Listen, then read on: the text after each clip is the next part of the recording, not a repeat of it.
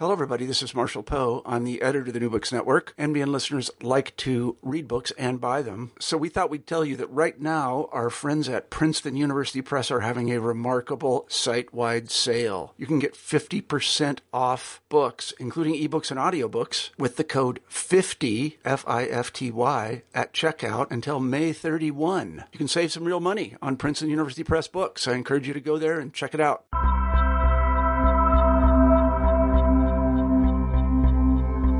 Hello, everybody, and welcome back to the New Books Network. My name is Marshall Poe, and I'm the editor-in-chief of the network. And occasionally I like to step back in front of the microphone when I encounter a book that I find particularly interesting. I have a different role in the network right now, so I don't get to do it as much as I want to, but I saw Alan Levinowitz's book, The Limits of Religious Tolerance, which is published by our sponsor, the New Books Network's sponsor, the Amherst College Press. They've done a wonderful job of producing this book, and Alan has done a wonderful job of writing it. It is obviously very timely. Again, the title is The Limits of Religious Tolerance. Tolerance is a big issue these days for reasons I don't think I need to go into. And so Alan has done us a great service by really boiling things down. I think he makes the various arguments and counter-arguments and the nuances of religious tolerance very clear. Clarity is one of the great virtues of this book. So, Alan, let me first of all thank you for writing it. Thank you so much for your kind words and for having me on. I'm really looking forward to talking with you. Absolutely, our pleasure. Could you begin the interview by telling us a little bit about yourself? Sure. So I received my PhD in religion and literature from the University of Chicago, and I specialize in comparative ethics and classical Chinese thought. So what I'm really interested in is the ways in which different religious and philosophical traditions have tried to convince people of the truth, the different genres that they've used, and the kinds of strategies that people have employed. So that's my central interest, and I'm now assistant professor of religion at James Madison University in Virginia. So religious epistemology, is that what it's called? Did I make that up? Is that any good? No, of course. I think that's absolutely right. Not just religious epistemology, but also the way in which that epistemology is presented, right? So if you're trying to convince someone of something, do you give them a bunch of evidence? Do you show them your fist? What are the do you tell them a cryptic parable? And how do those Sure. connect up with truths? Cool topic. So, Alan, tell us why you wrote this book. Well, as a professor, I am very interested in how my students engage with religion. I teach a world religions class every semester. It's one of my, it's really a pleasure to teach. And I noticed that students were very wary of arguing against any kind of religious claim from any tradition. So I know just from surveying my students that many of them are practicing Christians. And yet I was surprised to find that they would always say things like, well, this is true for me, and that's true for them. And it was a matter, I think, of my students not knowing how to balance the idea that some people might be wrong about their religion with their desire to be tolerant. This is a virtue that everyone, is told is primary, that we're supposed to be religiously tolerant. It's built into, or so we think, the fabric of our country. And yet what was happening was that the emphasis on religious tolerance resulted in my students believing that what that meant was that all truths were true to you, sort of religious relativism. And that was frustrating to me. And I wanted to make the case that tolerance, religious tolerance, isn't necessarily something good, and that you can be respectful of people while simultaneously, in a sense of the word that I develop in the book, being intolerant of their beliefs, believing that their beliefs are wrong or false, and thinking that the world would be a better place without those wrong or false beliefs. Mm-hmm. So you get right to the point here, and one of the parts of the book I really like is your discussion of this weird word, respect. And I got to say, I'm not prescient or anything, and I'm not the brightest bulb on the tree, but I noticed a long time ago that this is one of these words that everybody uses and nobody knows what it means. So, so one of the things you say in the book is that somehow the notion of religious tolerance has become mixed up with this fuzzy idea of respect. Could you talk a little bit about that? Absolutely. So there's this, obviously, if you believe something very strongly, for example, you think that, I don't know, you're very intelligent. If you tell someone, actually, you're not so smart, it feels like you're being disrespectful. To disabuse someone of a belief that's important to them can feel like it is a disrespectful act. And so I think in that sense, people have come to believe that respecting other people means not believing that their core identity is false or bad or wrong. And I argue in the book that that's actually not the case, that respect for people involves wanting them to believe the truth. So if I have genuine respect for a good friend, I want my good friend not just to believe the things that are easiest for them to believe, but to believe the things that are true, that will guide their life in the right direction. And so just as many evangelical Christians believe that respect for other people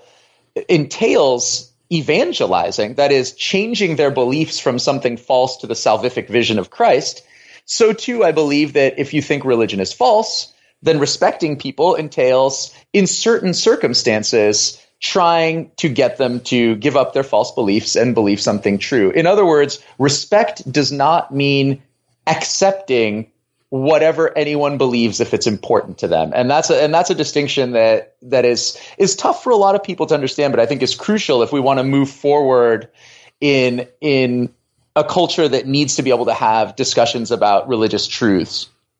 Yeah, I mean, I see what you're saying. This is a bit of a digression, and it might involve disrespecting some people.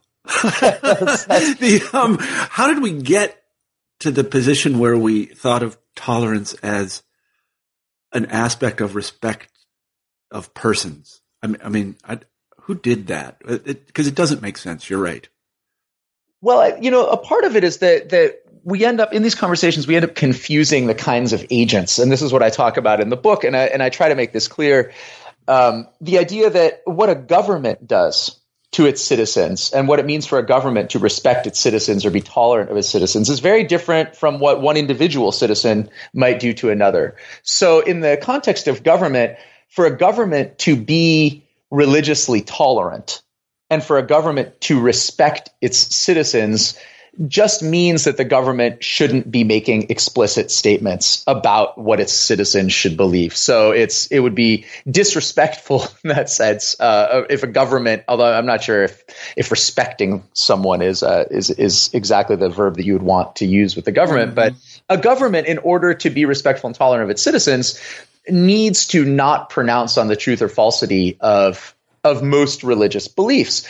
But that then gets confused with how you ought to act with other people in every situation of your life. And so I think the way that we got to where we are today is confusing the duties of institutions like a government with the duties of individuals to each other. Mm-hmm, mm-hmm. I see what you mean. So I guess I'm looking for a better word. I mean, part of the difficulty here is it's difficult to invent words. People don't like that kind of thing. But nonetheless, this word respect just does not carry the weight that we need it to carry. It seems to me that when I tell, for example, other Christians that if you look carefully in at least 3 of the Gospels, Jesus says more or less explicitly that divorce is out. No divorce just can't happen. And then they feel bad. But it seems to me what's happening to them is their egos are bruised. Right. I'm not respecting them. They feel bad because they're wrong.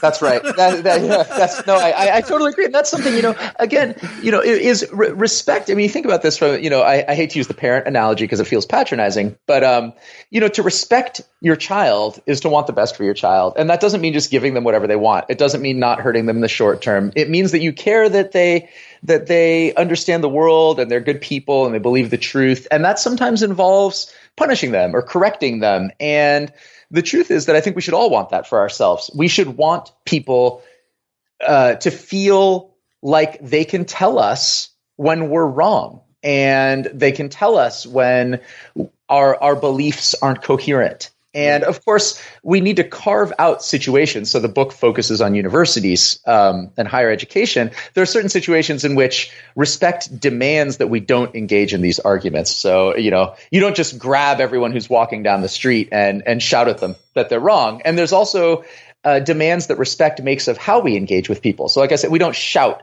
We don't insult people. We try to stick to the norms of rational discourse. We don't lie. We listen. Those kinds of things are built into respect. Yeah. But not just agreeing with whatever anyone says, and not, it doesn't mean that, just because you respect people doesn't mean you have to think that everything that they want should be tolerated. That's just philosophically and practically, unfeasible. Yeah. I'm not afraid of the kid analogy. Good. I'm always wary of using it, but then I make myself the kid, so it's okay. Well, it's like my kids themselves. I noticed this a long time ago that at some stage of moral development, they glom onto this word fair. Like anything they don't like is unfair. Right, exactly. Anything. It doesn't matter whether it has something to do with fairness or not. And I kind of think we treat this word respect like that. Anything we don't like is disrespectful. Absolutely. And it's just, in what people refer to, I think erroneously, but alarmistly, as a post-truth world, it's very important that we don't confuse respect with everything that anyone wants to believe is true. Yeah. That's a terrible, terrible place to be. And so the limits of religious tolerance is at least on my reading, of course I wrote it, so it's what everyone thinks, but I think it's very important for people to understand that they can be respectful of other human beings and not tolerate falsehood, and that there are contexts in which it is their duty to not tolerate falsehood in order to respect other people. Yeah, and you point out some of the incredible paradoxes that are involved here, because in proselytizing religions like Christianity, you are explicitly enjoined not to be tolerant of people that don't know the way. That's with a capital W. You are not to tolerate those people. You are to convert them.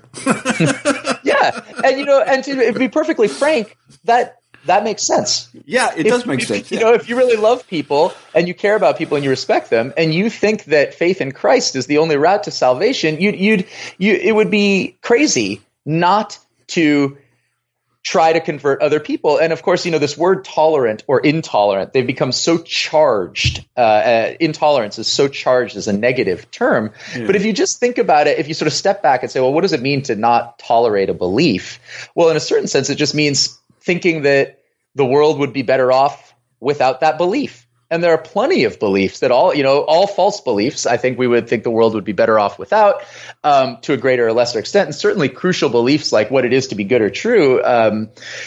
If some people think that, everyone needs to believe the literal truth of the Bible, and other people believe that that's a disaster, well, both sides are intolerant of the other side, and I think justifiably so. Yeah, no, I think I agree with you completely. So, and I can't imagine anyone that wouldn't agree with everything you've said so far. Oh, so glad. I'm so glad it's an airtight. But it doesn't, as some people would say, it begs the question, but it doesn't. It raises the question. Right. And what the question it raises is how to actually do this. Because I personally, as a teacher, am very much invested in helping people find what is the truth with the capital T, and not live in illusion. But I don't want to offend them. And I also understand that as a practical matter, offending them is just not going to get me where I want to go. Yelling at people doesn't work, even if you're right. That's it. That's true. Yeah. So the thing is like on college campuses, how can we create a context in which, I can explain to other Christians that, well, Christ, this divorce thing, not so much, without them going to the dean or the provost or whomever and saying, Poe, he's intolerant. Right. Well, one of the things that I think we all need to think about is what we're supposed to do in the different kinds of civic spaces that exist. And so, universities especially are a civic space of great importance. And I think that students need to understand, and I think universities need to emphasize, that this is a civic space that is carved out for civil debate in which you are meant to be intolerant of beliefs that you don't think are true. That's what this space is. And to not engage in debates where you are trying to change someone's mind about something that you think is wrong is not to respect the space, right? It would be like going into a football game, and instead of trying to win, trying to, help your opponents so that the game is evenly matched, right? The whole idea of a competition would sort of fall apart. And in the same way, universities are set up to be spaces in which opinions and beliefs can be tested against one another. And out of that, the sort of classical liberal vision, out of that, a contest of ideas emerges the truth. And so we should be grateful when someone challenges us, and we should see that not as a sign of disrespect, but as a sign of someone respecting not only us, but also the institution in which that discussion is taking place. It's funny because I have Jewish friends who would say you've just described a shul. Yeah, or the dinner table. Yeah, or the dinner table, right. That's where you go to try to find out exactly what the truth is. And so you have to be very tolerant. So how do we create that context? I mean, we can't just tell people, okay, everybody be polite and civil and really very nice, and we're going to talk about these things without rancor, without ire, and let's go. It's a difficult thing. I mean, the question of how to create that context has a lot to do with, for me at least, my skill as a teacher, right? So you have to make people feel comfortable with the idea of challenging themselves. And so one thing I do say with regards to religion is I show people that the history of all religious traditions is, in fact, built out of people challenging beliefs, either challenging their own beliefs, right? So the church fathers, Augustine, Aquinas, these are thinkers who are questioning their own beliefs, trying to find out whether they're coherent, questioning each other, debating, right? There are debates within the church. And this is true, of course, in any religion, Buddhism and in Taoism and Hinduism. And so when people, I think, see that, in fact, being intolerant of falsehood is the foundation for whatever religious system they embrace today, they'll become more comfortable with that. So I try to explain that history as a way of taking people into a world where debate isn't disrespectful, but in fact essential to whatever kind of belief set you happen to have now. So that's one thing you can do. And the other thing is as a debater to genuinely care about the person you're arguing with, to be willing to admit when you're wrong and demonstrate that to other people. I think sometimes people see attacks on their beliefs not as part of a larger project that's aimed at truth, but rather as a project on the part of the attacker to demean them or undermine them. And so people really need to genuinely be invested in the truth and be willing to correct themselves when they're wrong and be part of a dialogue that's ultimately aimed at something greater than themselves. Yes, I think that's right. I'm reminded of a couple of things. One is that there's a doctrine in some Christian communities called continuing revelation. I don't know if you're familiar with this, but it's basically cover for, yeah, we used to believe that, but we don't believe that anymore, and that's because God has revealed himself in a new way. I always like that very much, continuing revelation, because it goes on, no question about it. And then the other thing that what you said reminds me of is that really you kind of have to agree before you begin debating these things that you're all on the same team, that you're not opponents. And I always try to tell my students this, that look, we're all trying to do the same thing and we're getting there in different ways, and we're going to talk about it, and we're going to try not to be offended because none of us really knows the truth. That's Plato for you. So let's just try to move forward together. Right. And the thing is, we're all on the same team, I think, within the context of the university class. I mean, there's different arenas, right? Within the context of the university classroom, or as people who are all trying to get at the truth collectively. And that's a different, that's a different kind of thing than, for example, being on the same team when it comes to whether or not we believe that abortion is okay. Right. Exactly. And I think it is perfectly fine to want to change other people's beliefs regarding abortion. And so in that sense, it's good to not be on the same team when it comes to abortion within the larger context of being on the same team of trying to get to a better society or trying to get to truth. And so these fights and these disagreements are part of a larger collective project. So I think you're absolutely right to emphasize that disagreement is actually part of a larger and, in a sense, more important agreement about where we want to go and who we want to be as individuals and as a culture. Yeah, that's why. I mean, I think sort of practically speaking, not philosophically or any sort of, I don't know, absolute sense, that I always try to distinguish with my students and in my own life the difference between thinking about what the truth is in terms of religion and religious practice.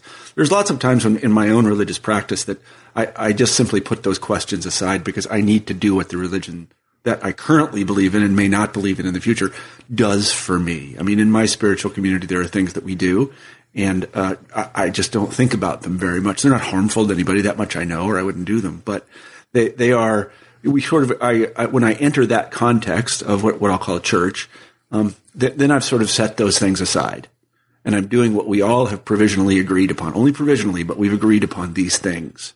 Now we may go have dinner or lunch afterwards and shout at each other. I hope not shout, but for now we're going to do these things and we're going to go on in that way. Right. Absolutely. And that, that brings us back to this idea of different civic spaces. It doesn't make sense to reappropriate a church or a mosque or a synagogue as a place of debate. It wouldn't make sense to stand up in the middle of the pastor, the pastor speaking and try to debate them. That's a form of disrespect, right? So a way to understand respect that I think is more fruitful is not as tolerance of someone's beliefs, but rather as an agreement to abide by the rules of discourse that govern a particular arena. So to be respectful is to allow someone to speak and listen to their words in the context of a classroom. It is not to grant them the truth and not push back against them after they're done speaking. And again, with the church, right? To be respectful is to not walk into someone else's church, interrupt their service, and shout that they're wrong, but it may also involve going into the voting booth and pulling the lever for defunding that church, or conversely, pulling the lever for getting prayer into the classroom, or whatever it is that you happen to think is right. So there are actions that take place in the voting booth as another civic space that are manifestly intolerant of other people's beliefs and ways of life. And I don't think there's anything wrong with that. In fact, I can't really imagine what it would even mean to vote in a way that tolerates everyone's, beliefs and practices. You have to make these decisions. Either you vote for this law or you don't. And whichever way you go, you're going to be saying, well, some people are wrong, and I don't think they should be allowed to behave the way they do or believe what they believe. Right. I agree with you completely about what you say concerning context. And it raises for me this notion that you don't hear much about anymore, but because it is a little bit vague. Actually, it's a lot vague. And that is wisdom versus knowledge or something else. Because it seems to me like, or as the Buddhists might say, skill. A skillful person does not go into the synagogue and denounce Judaism. Right. Yes. That will not work. Right. That's absolutely right. Right. A skillful person does it in more subtle ways if they want to criticize, the Hebrew Bible or whatever it happens to be. And I guess one of the things that we've not done a very good job of is teaching our students to be wise in that way. Because we tend to, I don't know, go ahead. No, I agree with you. And in fact, I think what's happened is students they've almost done the reverse, which is that they've become wise about how to respect people in contexts outside of the classroom, say. And then they've done the poor job of importing those into the classroom. Yeah. So they understand that, what is it?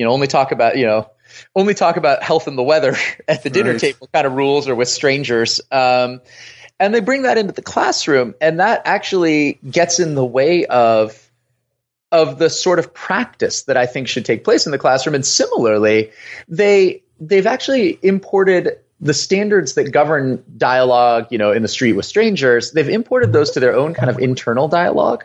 And so, and that's a terrible place to be, where all you do when you think about your own beliefs is, well, it's true for me, and we'll leave that there. So the same kind of technique that you use to be respectful of a stranger who believes something different, you actually use to insulate your own beliefs from criticism. Because after all, if tolerance means letting everyone believe what they want, if you extend that tolerance to yourself, it means there's no reason to question your own beliefs. After all, you want to believe them, so might as well just leave them there. So that tolerance ends up getting exploded into a relativist understanding of truth that I think is extremely unwise. Yeah. So, I mean, again, I'm thinking about this as a teacher, and pedagogically speaking, it seems to me there are two sides to this. And one is telling our students to be civil, very civil, and that involves a certain amount of wisdom and skill. On the other hand, and this is the part I think we do a very bad job of, I don't know about you, man, maybe you're great, but is to teach them to be bold and to say what they really think. Although I guess, to be fair to them, I don't know if they can do that, because there are penalties for saying what you really think, at least at my university. Right. Well, that's I think, this is, I've written about this elsewhere, but I think that there is a way in which a culture that demands that you not criticize people's core identities, and that's the left and the right in our country, in the United States right now. This idea that if someone has a religious belief, you don't criticize it. This idea that if someone comes from a particular culture or has a set of cultural practices that are important to them, you don't criticize it. That idea, which I actually think is a reasonable one in certain contexts, in the context of the university, really forecloses on the kind of debates that we need to have if universities are to perform their function, which is to equip people with the tools that help them to determine the truth and think critically about their own beliefs and the beliefs of others. If you don't have the whetstone, if you will, to sharpen your intellectual knife on, if all it is just soft and fluffy, then that won't happen, and you will end up with people who are unwilling and unable to criticize themselves and criticize others about the beliefs that are of utmost importance to how we live our daily lives and make our laws. Yeah. I guess I'm reminded of something that you say bravely in the book, and that is about what Barack Obama said about ISIL, or ISIS as we call it, that it's not Islam, when and you say that it is somehow related to Islam, isn't it? And that's right, it is. I can only imagine that I don't have that conversation in my classroom, because quite honestly, I'm afraid of it. I'm afraid both of offending students, and I'm afraid of losing my job. So what would you say about the current state of I almost said the word tolerance, of openness to those kinds of, I guess I might call them critical, but I think of them as truth-seeking ideas in the classroom? I think it's extraordinarily important that we not whitewash any tradition or any set of facts for the sake of a tolerance that is misguided. So for me, I do my best to showcase these kinds of debates.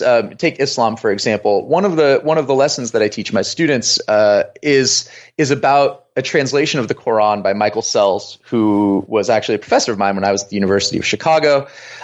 He made this translation of the Quran. It was assigned, I believe, at UNC Chapel Hill for incoming freshmen, and they were sued by people who said that Sells had only chosen the nice passages from the Quran, and he was trying to deceive people about the evil nature of Islam. And so what I do in order to expose my students to these kinds of ideas without risking frightening them, or without risking feeding into negative stereotypes of Islam that are already inaccurate, I just present the debate to them so that we can think through the problems that a professor like myself or Michael Sells might have, and the kinds of considerations that we have to think through when we're presenting this material. And I think that way, actually, it sort of sneaks the material itself in, and also frames it in a larger context that helps students understand why these questions are difficult and the decisions that get made about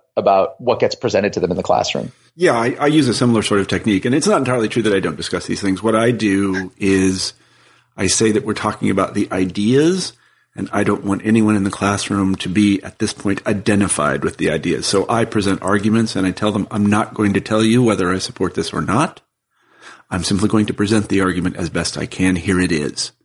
And that usually distances me as a person from the ideas, and I think that's reasonably effective. I mean, actually, it's often very effective, and the students start to do it themselves, which is good because it has them taking positions which they ordinarily wouldn't take, simply to further the logic of the ideas. But I guess what I was getting to was, what should we think about these speech codes, which are, I don't know, I think there are fewer than there were 10 years ago, but they're still around and they govern what can be said. What do you mean on campuses? University campuses? Yes. Yeah. So on the one hand, I think there's a way in which the prevalence of the codes and their strictness has been exaggerated through a spate of stories that really captured the national attention. So I think that there's less to fear personally from them than people might think. But at the same time, as you said, right, you feel sometimes wary of bringing things up in the classroom. I do too. Lots of professors do, fearing for their own jobs. And similarly, students, I think, are fearful, even if the codes themselves aren't draconian or aren't as draconian as they seem, there is an atmosphere that's been created that does foreclose on people's abilities to express themselves freely. And I think that universities have a duty, as do newspapers, but the free press is a different story. But universities have a duty to push back against that. There's a reason that freedom of speech is so essential to campuses and to the jobs that educators in higher education perform. And so I think there should be robust protections against any kind of consequences for speech in a classroom that is civil but intolerant of falsehood. So I think that's an important thing, right? If a professor calls a student a racial slur or says to them that they're stupid, there's no place for that in a university. Right. But if a professor says that a student's belief is false, or that or another student makes an assertion about a religion or even a race that is made as part of a larger discussion of what's true and what's false, I think that we need to really bend over backwards to make sure that the primary goal of this civic space, which is the search for truth in education, is preserved. Do you think those safeguards or protections exist? Well, I mean, I guess in a sense that's an empirical question. So it is. And so I'm putting you on the spot, and I don't expect you to know. On some campuses they are, and on some campuses they aren't. Obviously, tenure is one way of protecting those interests for faculty. So in that sense, a lot of faculty who are untenured don't have those protections. Yeah. And I think that it would be good if we built those kinds of protections in for contingent faculty who are teaching more and more of our classes, and for untenured faculty who are tenure track. I think that would be a good thing to see. And I also think that students need to be taught. And I talk about the codes that are distributed at universities a little bit in my book. They need to be taught about the difference between tolerance and respect. And they need to be assured from the moment that they arrive on a campus that it is a place, the classroom, for them to express themselves and to argue for what they think is true and to question other people who disagree with them, and also to be open to having themselves questioned. And so if that kind of mission statement is in place, which it is not at a lot of universities, there's a lot of emphasis on tolerance, but not a lot of emphasis on, not being tolerant of falsehood, right? So I think we've forgotten about the flip side of the mission. Tolerance, which really means respect, is emphasized a lot on campuses. Listen to other people, allow them to express themselves. But that's also in the service of, arguing with people when they're wrong and allowing your own mind to be changed when you're wrong. And that in the end, I think, is the primary mission of the university, is to equip people with the skills necessary to distinguish, truth from falsehood and good from bad. I mean, that's not the only mission. Of course, there's a lot of things the university does, but in an ideal sense, that's what the liberal university, classically liberal again, not politically liberal, was meant to do. And I think that we need to emphasize that to students and put safeguards in place so that when they do that and they're challenged, they don't feel like there's a threat to continuing their education. Right on, man. So I think we should send every freshman in the United States your book. I agree. and because you can get it online for free. Yeah. It's not, all universities, I'm sure, could afford to buy the beautifully made paperback copy from Amherst College Press. Right, there you go. I think there's no reason for them not to all have it. I think we should get you on Oprah. Absolutely. A book for everyone inside their new car. Exactly. There you go. Oprah. I think Oprah would be good for this. Well, I mean, I see what you say. Also, I want to say that from personal experience, I was at one university where I had tenure, and then I resigned that position for personal reasons. No, I mean, it wasn't anything scandalous or anything, trust me, to do something else. And now I work as a lecturer at another university, and I have to tell you that the way that I teach is quite a bit different. It's definitely changed. There's no question about it. And I think this idea it's a difficult balance, the balance between respect and tolerance. Like you said, how do you make the classroom a place where people feel safe expressing their own beliefs, but simultaneously something that Alistair McIntyre, the political philosopher who I cite extensively in the book, how do you also make it a place of constrained combat, right? For him, he's Catholic. The university needs to be a place of constrained combat where ideas about fundamental principles do battle so that, if nothing else, people can sharpen their own, intellectual tools, but also hopefully move towards criticism of what it is that their primary beliefs are based on, and in so doing, get us closer to the right place in our political culture and in our own lives. Yeah, it's funny because there's a lot of emphasis in my institution, and for good reason. I think at every institution these days on what's called critical thinking, whatever that is, and I always think of it as just skepticism. But I think that everybody is naturally born, sort of evolutionarily speaking, a critical thinker. I don't know what goes on in your head, but most of it is critical of other people. I think we're not very good critical actors. Right, absolutely. I think you're absolutely right. And one of the scary things to me about tolerance as a principle in universities is that we don't get many opportunities to submit our own worldviews to the court of public opinion in a way that is directly personal, where we can respond, where we can hear from another human being who disagrees with us, where we have an expert, a sort of referee, if you will, the professor adjudicating the disputes, making sure that everyone's being clear and logical and using facts.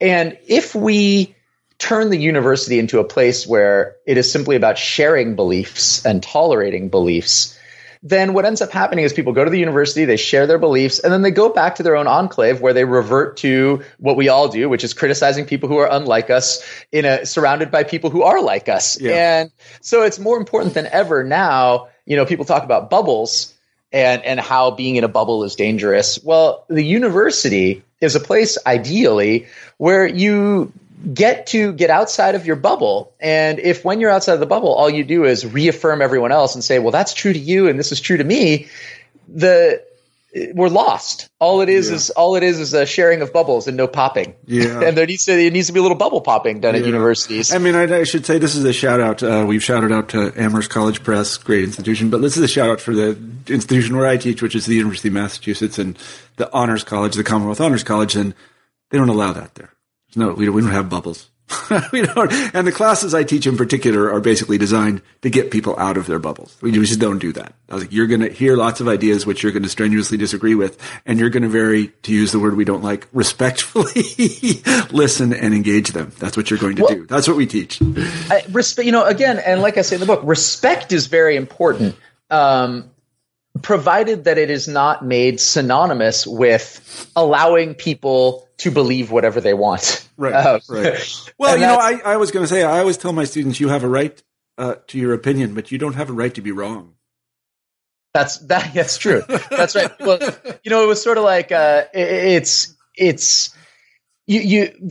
language of rights often gets confused, right? Which is a political language, gets confused with philosophy, right? So, do you have the right to be wrong? Well, you do. You do actually technically have the political right, but that doesn't mean that I still can't fight tooth and nail to get you to change your mind, and I can't vote for laws that are based on the premise that you are wrong. Right. So in a trivial sense, people have the right to believe whatever they want, but in the important sense that we are all trying to believe true things and get other people to believe true things, they don't. Yeah. And also, a mathematician friend of mine taught me that a useful way to think about things is to think about boundary cases, and to return to religion in particular. There are some religious practices which we are totally intolerant of, and we don't hesitate for a moment to say that are wrong. I mean, human sacrifice is one. I don't know any religions that currently do it, but certainly everyone agrees that would not be acceptable, right? Yeah, absolutely. And we got there the same way we got to all of the beliefs that we hold today through not being tolerant. Yes, exactly. This is exactly what I'm saying, is that it may seem as if our religions are benign enough that they shouldn't be subject to that kind of scrutiny. But the fact of the matter is they always have been, by people both in the religion and outside the religion. And sometimes it takes really nasty forms: anti-Semitism, anti-Catholicism in the case of, those are just two examples. There are tons of other ones. But what we're talking about isn't anti-Catholicism or anti-Semitism. It's, to use a word I don't particularly like, but it's nice and soft. It's kind of the interrogation of religious claims and beliefs on various grounds. That's absolutely right. And that's appropriate. That's necessary. Yes. I mean, in a certain way, I can't even imagine what it would look like if we didn't do that. And I say this to my students, you have the choice of being tolerant of beliefs in certain contexts, but you don't have that choice in other contexts. Again, the voting booth is a really good example. There is no way to vote for everyone gets what they want. That's just not an option on the ballot. And so it's best, I think, if when you are deciding that some people don't get what they want, that you're deciding that in a way that's been critical of their beliefs and of your own, and that your decisions, your intolerance, which inevitably happens when you are out in the world, you are inevitably intolerant of some people's ways of life, that's actually thoughtful, and that we have institutions in place that are meant to ensure that our intolerance is as respectful, if you will, as possible of other people, and that our intolerance is based on the set of skills that are necessary for coming to truth in a way that's responsible. I guess, I'm going to put you on the spot just for a second, okay? You mind? Sure. Okay. So how would you discuss with your students the reasoning behind I want to say fundamentalist Christian, but I don't know what kind of Christian, some Christian who says that gay marriage is just wrong on its face, and not wrong on its face, but wrong for specific scriptural reasons, and should not be allowed in the United States without offending them. I don't know about where you teach, but where I teach, that's anathema, right? Because everybody should be able to get married. Well, so one of the things I do is present questions like that, just in terms of wanting to think through the foundation for the claim, look at the evidence, look at the arguments, and force people to try to articulate all of that material and challenge each other when they think there's something missing. So you brought up divorce, for example, in the scriptures. One of the things and Christian apologists who are against gay marriage are familiar with this, but it's important anyway, is to bring up the instances of objections to homosexuality in the Bible, to trace the history of the debate, and then to extrapolate the implications of the opposition to homosexuality to other issues like divorce, right? And the best thing I can do as a professor, I think, is to set up a situation in which students are challenging each other, and I'm challenging them to be consistent in their application of evidence and logic. And I don't know what will end up happening. Maybe some of my students will end up believing that gay marriage is immoral, or maybe some students will end up, having their beliefs that gay marriage is immoral shaken. I don't know. What I do know is that it is important for everyone to engage in that kind of critical examination of the logic of their beliefs and the evidence that they're using, so that as a culture, we are able to communicate with each other effectively, not talk past each other, and so that we are capable of recognizing mistakes that we make when it comes to our beliefs and the foundation of those beliefs. I'm not the best critical thinker about this because I agree with everything you just said. Well, I think that shows that you're a really good critical thinker. I want to come back with something, kind of that will deconstruct what you just said, but I don't really have anything to say because essentially it's what I do in the classroom too. I say, look, this is about the ideas and let's try to articulate exactly what these people think. And by doing that, I think we'll come to understand. That doesn't mean accept, understand their positions. And then, of course, we can engage them once we understand them. Go ahead. Well, no, I was going to say, if I may deconstruct myself, I think one of the problems with my own argument is that it doesn't address at length the fact that people come into a space like the classroom with power asymmetries. And that's important to recognize. There are some people who feel confident asserting the truth of their beliefs, either because the culture outside of the classroom has already told them they're correct, or because they happen to be confident people, whatever the reason, they think that they're intelligent. And so having a conversation within the classroom does mean making sure that people who are less secure about their beliefs for whatever reasons feel comfortable expressing those beliefs. And so you do have to take that kind of interpersonal relationship into account. And that means that sometimes you have to be harder on one side than another, if only to set the stage for a debate in which everyone feels like they are on equal footing. And that's something again, it depends on the situation. But I would say though, that whatever else it is that you are doing, that balancing needs to be in the service of truth. So ultimately, it shouldn't be about balancing people so that everyone gets to express themselves. It should be about balancing people so that everyone gets to critique each other and themselves. And I think that's where, even if people believe that we need to be careful about telling other people that they're wrong because some people have been told they're wrong a lot, I do think that care needs to be in the service of truth, not the service of some kind of uncritical tolerance that allows anyone to be right about whatever it is that's important to them. Yeah, I agree in general with what you say, although I would also say that I've seen in my own classroom many times in which people will say, well, that person over there who's green, and the green people have been subject to historical oppression for a long time, so I'm just not going to say anything about green people. Right. But the green person might be just like, I don't give what you say. I would say what you want, Yeah. But they're like, no way, we're not talking about that because the green person's in the room. Yeah, I know. It's funny. And you talked about, your courage in the classroom. I just recently I'm teaching a theories and methods class in the study of religion. And I have a book written in the 90s called The Black Bible Chronicles, which was essentially a translation of sections of the Bible into African-American vernacular.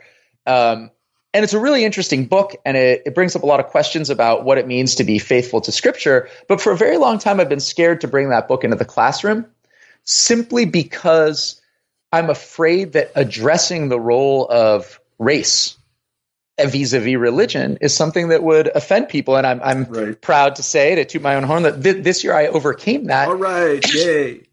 And my students, they rose to the challenge, right? They were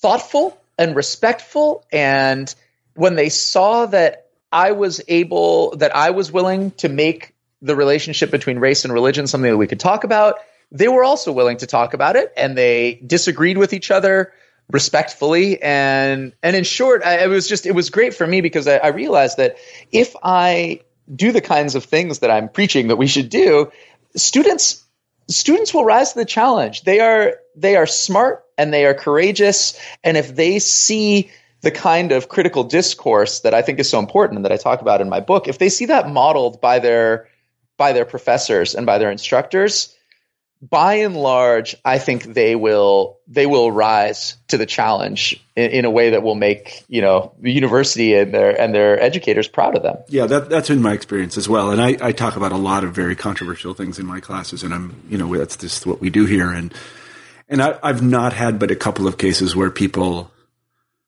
we're sort of shaken by what we were doing, and even in those cases, there was something particular going on. So my experience is that they're not as thin-skinned as they've been portrayed in the media, not by a long shot. That they've wanted to talk about this stuff their whole life, and they've never been able to, and here it is. Yep. And I think they welcome it. It's like, okay, finally I can be an adult. Yeah. It's almost as if they've been trained. And again, not to, this is to bring it back to the book, but it is in part about the book. It's almost as if they've been trained that respect means never disagreeing, right, or never bringing up controversial opinions, or never saying to someone else that they're wrong. But deep down inside, they know that can't be true. Yeah. They know that to respect people means to be honest with them. They know that to respect people means to tell them when they're wrong so that they can correct themselves. And they know that being respected by someone else means that someone else will have the courage to tell you when you're wrong. You don't want to be surrounded by people who, when you've got, intellectual spinach stuck in your proverbial teeth, don't tell you about it, right? You want someone to tell you, hey, you got your flies down, right? I think that we've come to the point where we just don't, it's like flies down. Well, it's your right to have your fly down. And I don't want to say that because it makes me uncomfortable, but that's not, I think everyone knows deep down inside, they don't want to be walking around with the fly down. They don't. No. And that's important. I think a lot of the tension, political tension in our nation today also is a kind of repression that people feel on both sides of the political spectrum about not being able to say what they think about other people's beliefs. Right. That doesn't mean you need to be uncivil about it. It doesn't mean you need to be disrespectful. Right, exactly. You should still have the ability and the space to express clear, rational, evidence-based dissent. Yeah. When someone believes something that you think is wrong. Yeah, but that's something people have to be taught, and I'm afraid that they're not being taught that. They're being taught to be thin-skinned, and the first part of my classes are always it's an attempt to make them feel safe. And it's like one of the things I do is you probably don't know about this, but Big Bird has a song called "Everyone Makes Mistakes." Do you know that song? Everyone makes mistakes. Oh yes, they do. Your sister and your brother and your dad and mommy too. So I would sing that to them in order to make a fool of myself. Because that's an important part of being open. And then, just look, this is something you learned in kindergarten, man. You're gonna make mistakes. That's it. Absolutely. Well, that's another thing I try to do is I try to model for them, I make mistakes in class, right? And I think a lot of professors try to pull off this kind of omniscience thing. So I'll just say, if a student corrects me on something, if I don't know something, I show them, I'll bring up the internet on the projector and try to find, fact check myself. And when I'm wrong, admit I'm wrong, because I think that's another thing, this idea that it's undignified to be wrong. That goes along with the idea that to be respectful of people, you all have to say that they're right, but in fact, I think there's nothing more powerful and awesome than finding out that you're wrong, owning it, and changing your mind. To me, that's a terrific intellectual virtue. It's one that I'm proud to have. And I think that other people ought to be proud to do that as well. That's funny. We went to the same teaching schools. Obviously, we didn't go to any teaching schools, but I do the same thing. I tell my students to get their cell phones out and fact check me as I talk. And it's sometimes withering, but kind of funny. So, yeah, I agree completely. Alan, we've taken up a ton of your time. I'm really sorry. I said I'd get you off the phone, but it's hard to get you off the phone because you're so interesting. Well, I appreciate that. It's been a real pleasure talking with you about this. Absolutely. So let me ask our traditional final question on the New Books Network. What are you working on now? Well, I've got two projects in the works. One is an academic book called The Gentleman and the Jester, two forms of ethical pedagogy. And in it, what I do is suggest that there are two ways to teach people how to be good, broadly construed. One of them is by modeling goodness for them and telling them how to be good, which is the gentleman. And the other is by mocking what their current perspective is and by giving them no model whatsoever. So the hideous jester that just does ludicrous things and gives you absolutely no guidance. So it is about those two models. And then I'm writing a popular book. So what I mean is meant for popular audience about the way in which mythic discourse distorts truth and how we can guard against that. So I'm interested in what kinds of basic stories, like a nostalgia story, so the idea of a lost paradise, what kinds of basic myths are out there that are extremely compelling but distract us from an objective assessment of the facts on the ground? Well, Alan, I want to read those books. You definitely call me when they are done, and we'll have you back on the show, and I'm going to pay you my highest compliment. You can teach my kids anytime. Thank you, Marshall. That would be terrific. I really appreciate I don't know if you'll ever get the chance, but you can. All right, let me tell everybody that we've been talking to Alan Levinovitz on the show today about his book, The Limits of Religious Tolerance. That's The Religious of Religious Tolerance, and this book is free. Free as in beer, free. So you can get it from the Amherst College Press website, and you can just download it and give it to the freshmen of your acquaintance. They will profit mightily thereby. I absolutely guarantee you that. So, Alan, thank you for being on the show. Thank you. Absolutely. And let me say to everyone who listens to this podcast, thank you very much for listening, and we hope to talk to you soon.